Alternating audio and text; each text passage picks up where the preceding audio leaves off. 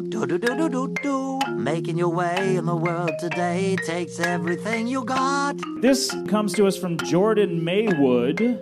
Next up, we have Jordan. He's going to tell a joke. Got an answer for Jordan Maywood. Yes, would May. Hello, this is Penn Jillette. The possibility exists that if I were to actually listen to the Libro Cube podcast featuring host Jordan Maywood, I could potentially enjoy it. I'll ring an endorsement, I guess. Potentially enjoy this episode, which will start after the other half of my magical comedy duo Teller gives us a countdown. Take it away, Teller. Hello, welcome to the LibroCube. My name is Jordan Maywood, and I am the lackadaisical LibroCuberless. This show is like a journal of all the media I have consumed. I pour it into the ether so that it does not stagnate in my brain and slowly drive me insane in the membrane. Insane in the brain! If you're unfamiliar with this show, and there's no reason you shouldn't be, what I do is push a series, I push a timer that is a series of 5-minute timers. I will say that normally it follows the structure of movie monologue, television talk, book, banter, game, gabbin, and internet intercourse. However, every once in a while, in fact, probably more often than not, I'll have too much of one of those things and not enough of another, so I'll sort of jigger things around. This is a very, let's go ahead and call it a jiggery episode, in which I have 2 televisions, 2 games, and a nice little book in the middle. So is it like a book sandwich on double television and game bread? Yes it is. Without further ado, I'm going to push the button now, like this. Ladies and gentlemen, let's get ready to review some things.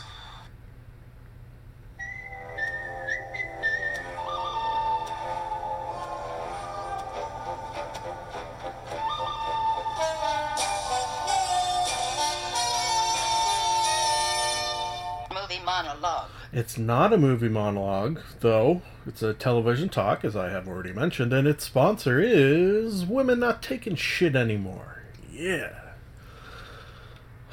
Television talk in this segment is going to be devoted to The Handmaid's Tale, specifically Season 1, as apparently they're going to make a Season 2, which makes sense, because they sort of left it hanging on the end. With easily they can have plenty of more content. I don't know if you can get into 3, 4, 5 seasons of this show, and I read the book, although I'm going to put an asterisk beside that because it was a book that they made us read in high school, because I believe Margaret Atwood is Canadian, and they always like to get some good Canadian content in Canadian schools, as I am in Canada. So my memories of it are not very strong. It did have a desire, it built the desire within me to reread the book, because I do remember, I think it was in a time of my life where I wasn't yet the reader I am, and yet I do still recall having enjoyment of reading the book, which was unusual for books at the time given by the school for you to read for school-type purposes. Because quite often they give you really shitty ones that were not ones that I would have picked. Shabanu is one, and Obasan is another. Just as an example of 2 books I had to read. Shabanu was one, and Obasan was another. It's amazing that I love reading as much as I do with the punishment of those 2 books. Okay, The Handmaid's Tale, very, very good, very, very sort of apt of some of the feel of today, and I'm obviously not the first person to make the connections of women's treatment in today's society by people such as, I don't know, the President of the United States, just as an example. Versus this, which was supposed to be like a dystopian version of what would happen if women were sort of put in the back and not treated as human beings. Is sort of, I guess, when you boil it down, treated more as objects in the very real sense of objects that have to give birth. And that's what they're here for, and that's just about the only reason they exist, which is pretty bad. I wonder if when this was written, Margaret Atwood knew, like if it was written today, all we know of sort of in vitro fertilization and that sort of growing field, and how before people who couldn't have children have ways of having children. I wonder if that would change this. Because if you're unfamiliar, it takes place in a future where men and women seemingly can't have kids most of the time. The birth rates are so low that society is potentially on the brink of crumbling, which is interesting because there's always that sort of idea of there's too many people on the globe. Eventually we'll run out of, not room, I don't think, but room to grow food to feed all the people. So wouldn't something like this help in the long run? It certainly would help in the long run in terms of for the planet, if we're talking like nature.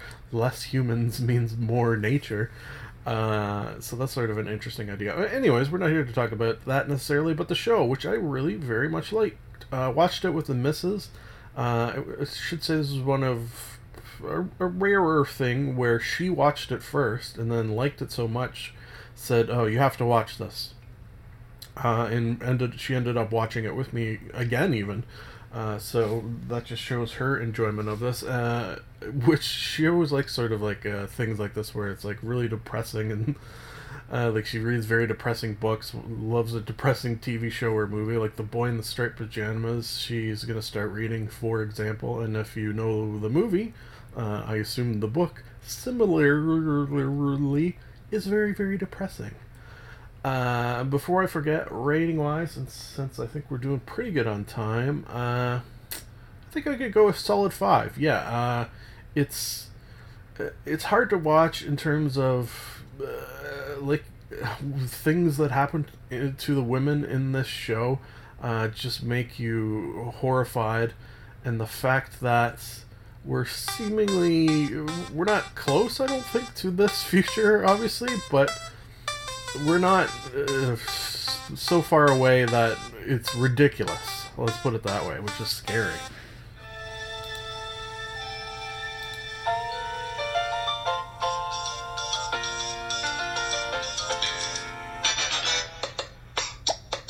Television Talk.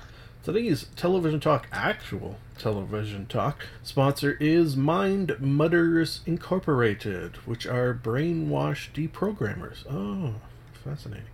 Okay, we have another show, similar, actually it shares a lot of similarities with The Handmaid's Tale in terms of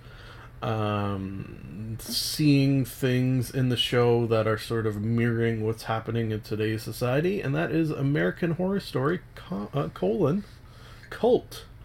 So the most recent American Horror Story. I will say right off the bat that this is my least favorite American Horror Story.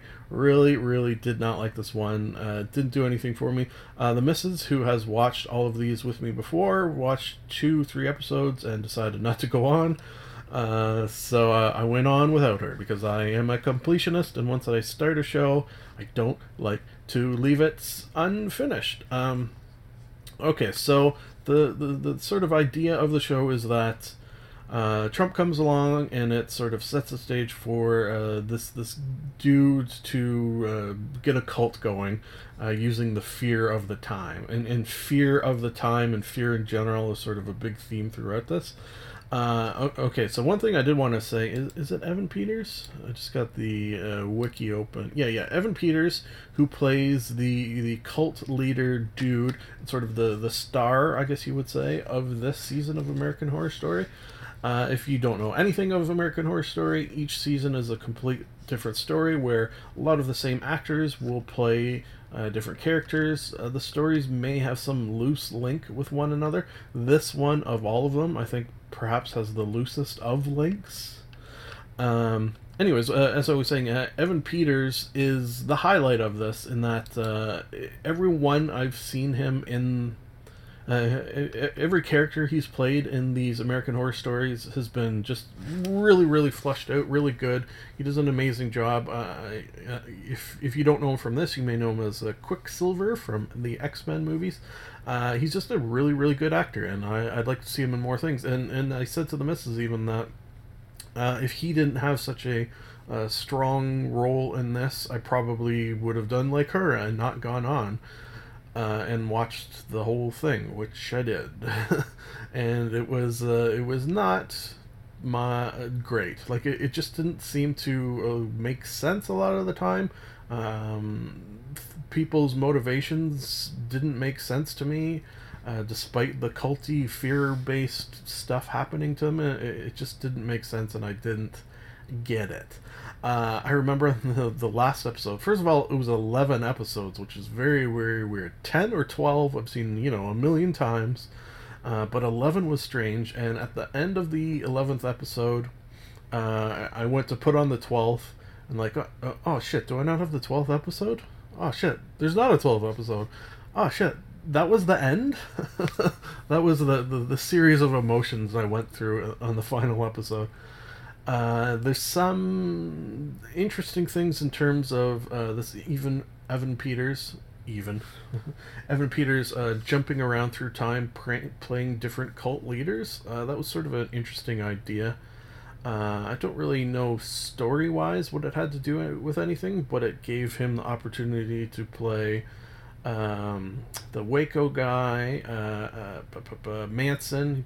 He played Manson a lot, and basically he was, throughout this, just a crazy dude, and crazy smart is how they sort of posit it, that he's able to use his insanity with his quote-unquote genius, I think he's referred to at one point, to bend people to his way, using the fear of the time, and commit horrible acts to get him into power and build up the fear through the horrible acts. It's sort of like a cycle. Horrible act, use that horrible act to generate fear, get power, do a horrible act to complete the cycle, and sort of up.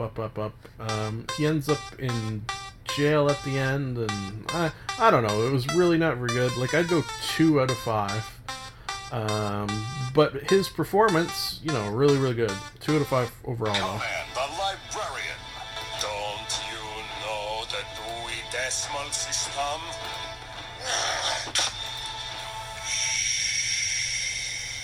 Book Banter. Today's book banter is Psychic Bats. Okay, so today we're talking The Lost Library of Cormanthyr. Cormanthyr, which is a place name I've read a bunch of times over the years, but I don't know if I've ever said it out loud, and I'm fairly confident I've never heard anyone say it out loud, so I'm also confident that I may have said that wrong. This is a Forgotten Realms novel. Yes, goddamn. I'm literally sitting right now beside a map of the Forgotten Realms with little pins in it where I've added custom locations for my D&D sessions. So that's pretty interesting. I wonder where Cormanthyr is on this. Anyways, it's book 1 of The Lost Empires, which, it's by Mel Odom, who I have read probably more than I can count of his books over the years. Great author. In the sort of fantasy realm, Forgotten Realms in particular, perhaps we'll say. So this series, and we can maybe put that in quotes, because sometimes the Forgotten Realms does things like this, where it's I don't know if I'd call it a series so much as a compilation of 4 books. They're all sort of sharing the theme of, like, lost treasures, lost empires, I guess. But they're with, like, different characters and different stories, like the stories that would stand alone by themselves but are sort of connected by this theme, which there was one that I really liked and I almost want to find and reread. It was like Underground, or like Dungeons it was, where like each of the books took place in like different actual dungeons. That would probably be good fodder for coming up with D&D dungeon ideas, I bet. Anyways, so this first one, let me read the good read and tell us that if that shines any light. The Lost Library of Cormanthyr, perhaps. Is it just a myth, or does it still stand somewhere in the most ancient corners of Faerun? Faerun, Forgotten Realms, sort of interchangeable names there. An intrepid human explorer sets out to find the truth, and what starts as an archaeological expedition soon becomes a race against time, and as an undying avenger is determined to protect the secrets of the ancient xenophobic elven empire of Cormanthyr. Lost Empires is a bold new series that uncovers the secrets of lost ancient Forgotten Realms worlds. Pretty good, right? Sounds fun. It sounds exciting, and I can verify that indeed it was. Oh, it came out in 1998. Okay, so just to get it out of the way, rating wise, 5 out of 5. Yeah, loved. I love returning to this world. I love fantasy novels in general, but ones that take place in the Forgotten Realms. Maybe it's the interconnectedness of everything. Maybe it's the fact that playing D&D and running a campaign that also takes place in this world sort of pulls me in even further. I don't know what it is necessarily, but really love and fly through these books, which is always sort of my number one. I don't know if it's my number one, but it's definitely one of the top 10 or even top 5 or even top 3 examples of when I love a book, how quickly I fly through it, and I flew through this one. Not that it was long by any 315 pages I'm reading here. So the main dude is a ranger, which has to do with the fascination as well, that it's like literally like picking D&D characters, classes that you could sort of see which moves they have. A ranger by the name of, I can't remember. It doesn't matter, it's a fantasy name. Quite often I just gloss over them because they're hard to read and pronounce. So normally if it's a name like Cormanthyr, I would say convert that to Corm. Good old Cormy. So he's sort of traveling around. He's got a psychic bat animal companion with him who's like hundreds of years old. He's sort of on the trail of finding this library. The twists and turns along the way. He's a badass, definitely. One sort of cool thing is sort of in the final moments, and let me just, as you heard, we're out of time, so I want to wrap up. The final moments of this book is a battle in a library, a magical library, in which we got like a ranger, we got the psychic bat, we got sort of a paladin cleric type who's helping him. We've got a fighter type girl who's helping him. They're battling an army of hobgoblins, a bunch of drow, including a really powerful drow wizard girl, and last but most, because it's always a fucking scary shit when you're dealing with a lich. Yes, a lich. I freaking love liches. You know what? I'd love, and I don't know if this exists out there. I should make a mental note. A book taking place in the Forgotten Realms, sure, not a must, but I think would be cool. From the point of view of a lich, where the lich is sort of a main character. Now, liches 99% of the time are evil, so you don't see that as much in books where it's from the evil protagonist point of view. But, and like in this case, actually, quite often they don't know they're evil. Like this lich thought it was protecting these books, that was sort of its driving force. Or like another cool idea would be a book from the point of view of a wizard becoming a lich, but I wouldn't want it to be evil. Like I think there's ways around that, maybe. it's always sort of iffy, and I see that on the D&D 5th edition Facebook page, people talking about liches and do they have to be evil, and there's a lot of argument about that. I'm sure there's ways around it, and sort of finding the fascinating ways of making a lich good would be interesting in and of itself. Man, I must be excited because I can't talk things. Oh shit, did I fuck my timer up? I may have fucked my timer up. Let's see. Nope. I did not. Yay!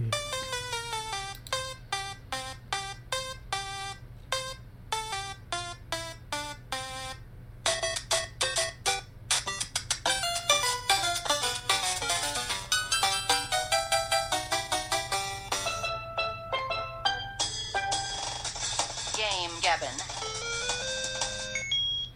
Today's game Gabbin sponsor is Rubbish Burglar Alarm Company Limited Incorporated.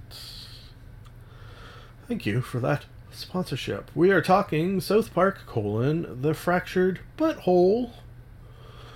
Okay, so way back when the first South Park game came out, I have no doubt it was after I started this podcast, so I have no doubt that I spoke of it on this, and if I do recall, gave it probably a 4 out of 5. Looking back, that was my remembrance of it. Very much liking it, perhaps even a 5 out of 5. Very, very much liked it. This is probably not treading new grounds as well, if you've seen any reviews of this game, that it just does not quite live up to that first game. And it's not even that I've sort of realized necessarily. It's not that it's not as good, maybe. It's just that it's almost exactly the same and you're doing the exact same things, and I was just sort of expecting some more different stuff. It's basically like they took, and there's no reason they shouldn't, like almost all games do this, games within series, they took the old game and took out all just the content and left the bones and then switched in new content. And yeah, like that's what games do. Games in series, that's quite often what they do. There's bits here and there of innovation, sure, and there's definitely some laughs along the way. The writing's great, and I liked it and I had fun, but the last one I played through the whole way, having fun the whole time. This one reached a point where it felt like I was grinding a little bit and just sort of seeing things I'd seen a million times and seen in the old game. And then there's the thing of the old game was more of a D&D setting, whereas this is like superheroes. As you heard in our previous segment, my love of D&D stuff very, very high. And not that I don't like superhero stuff, but we are fairly inundated with that, obviously, so my love is not as high. So perhaps that is something to do with it as well. Maybe if they did like a sci-fi one, well, this is kind of sci-fi. This is more sci-fi than the other one anyways. Maybe that would have changed my mind, but rating-wise, jeez. Okay, so if you're unfamiliar with my rating scale, 3 is enjoyed while playing in this case, but wouldn't play again. And I would probably go near 3, because I did have fun while playing. I don't think I will pick it up again, but then there's that fact that I didn't play it all the way through. So almost 3 is the rating. Almost 3 out of 5. Okay, so let's talk about the story a little bit, since we still got some time. Cartman has sort of made the switch from fantasy to some sort of raccoon-based superhero. It's a turn-based game where you pick a character and fight things by it's their turn to do something, and then it's your turn to do something, and then it's their turn. A lot of the powers and things you do are fun, but then again, there's only ever 4 things you can do at a time. Like you'll have a character, a team of like 3 people, and each of the 3 people will have 3-4 things to choose from to do.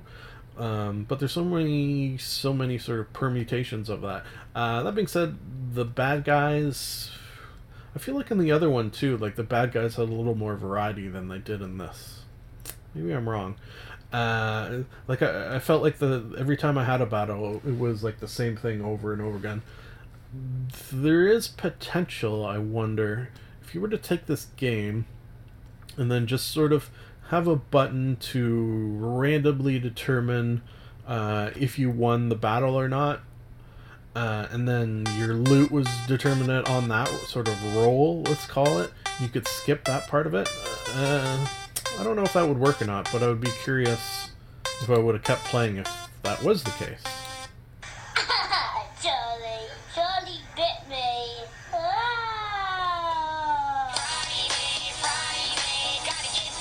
Just let me. Is this real life? Internet intercourse. I like turtles. Today's Internet Intercourse sponsor is Finch Family Rabbit's Feet. Thank you for that sponsorship. Okay, so this is actually, as I mentioned in the top of the show, a double game Gabbin, because I had two games. Once I finished South Park, I apparently wanted to cleanse my palate and played a game that was about as far from that as you could possibly get, and that, yeah, I wonder if you could pick two games that were more different than these two games. So we got South Park, The Fractured Butthole, and then What Remains of Edith Finch. Finch? Yeah, Finch. So it's... yeah, let's see. Okay, so I'm going to read some of the wiki just to give you an idea of what this is. What Remains of Edith Finch follows the titular character, young woman revisiting her old family home as she recalls or discovers the stories of deceased family members. So yeah, that's the underlying gameplay. Yeah, we got to put that in sort of question marks. Is it a game? I don't know, and I don't care. Yeah, period. It's like going home in many regards that you're sort of walking around, you're clicking on things, you're experiencing the world, but are you playing a game? Is it more a interactive movie than it is a game? Perhaps. Is there anything wrong with that? No, very much not at all. In fact, well, look at the rating that I'm about to give this. 5 out of 5, compared to what I gave South Park, which obviously very much game-like. Is this twice as good as South Park and Fractured Butthole? Yes, I would say it is. So normally, I play a video game while watching a movie or TV or YouTube's, as I did with South Park. But sometimes, specifically with games like this, I forget which other ones I've done it with, but I've definitely done it from time to time. I'll just sit and play the game and let it sort of wash over you. You kind of have to do it for quote-unquote games like this, where the narrative is so strong. And I'd have to is perhaps not the right word, want to. Just so it sort of pulls you in more. And pulls you in, it did. It's sort of a fascinating house where it seemingly like organically grows almost as people move into it and live their lives in it and then pass away in it, because for some reason this Finch family, it's almost like every time someone dies they will seal off their rooms. It's kind of like a memoriam to that person. So your house is getting bigger and yet getting smaller at the same time, because you'll need to add additions on. It seems to like grow up. That was sort of actually one of the cool things. At the start of the game, you see the house sort of in the distance, and you see like it's like really, really tall and sort of rickety at the top looking. And I knew, or at least I thought I knew, I made the prediction, which, you know what, you could see me play this on Twitch, LibroCube, and see me make that prediction, so you know I'm not lying, that the game will end at the top of this house, and it did, because that sort of makes sense. You're in a giant house exploring it, the end of the exploration is going to be at the top of the house, right? Logic. In all things, including this. So it's like an emotional journey of this young pregnant woman. That was another prediction I remember making, like looking down and saying, do I have a bit of a belly there? And then you sort of learn along the way that yes, you are pregnant. And that's sort of your impetus, I guess, for coming to the house, is you want to find the story of your family in order to tell it to one day your unborn child, that sort of idea. A lot of emotion. There's some funny parts, a lot of sad parts, obviously with all the deaths. A lot of interesting gameplay mechanics, actually. So I guess there is some games. As you're sort of traversing this house, you're finding like hidden passages. It's very light on the puzzle solving, but there is a bit of it. It's only a couple of hours too, which I was a little surprised about. For some reason I thought it was longer, but not a knock against it. It was just something I was expecting. Highly recommend What Remains of Edith Finch. Folks, that's it for now. It's nice to be nice to the nice. Done and done. And I mean done. Done and done. I like Ron. Oh, it's back. What? This is the end of the show. A sincere thank you for listening. Time to plug some things, and I do not mean buts. You can like us on Facebook. You can follow Jordan_Maywood on Twitter. You can subscribe and comment on iTunes. Lastly, if you would like to contact the podcast, you can email jordan.maywood@gmail.com. I would like to conclude that I am not a robot and that I have a theory. I've got a theory that it's a demon, a dancing demon. Something isn't right there. I've got a theory. The best is yet to come, and babe, won't it be fine? You think you've seen the sun, but you ain't seen it shine. Wait till the warm-up's underway. Wait till our lips have met. Wait till you see that sunshine day. You ain't seen nothing yet. The best is yet to come, and babe, won't it be fine? The best is yet to come. Live long and prosper.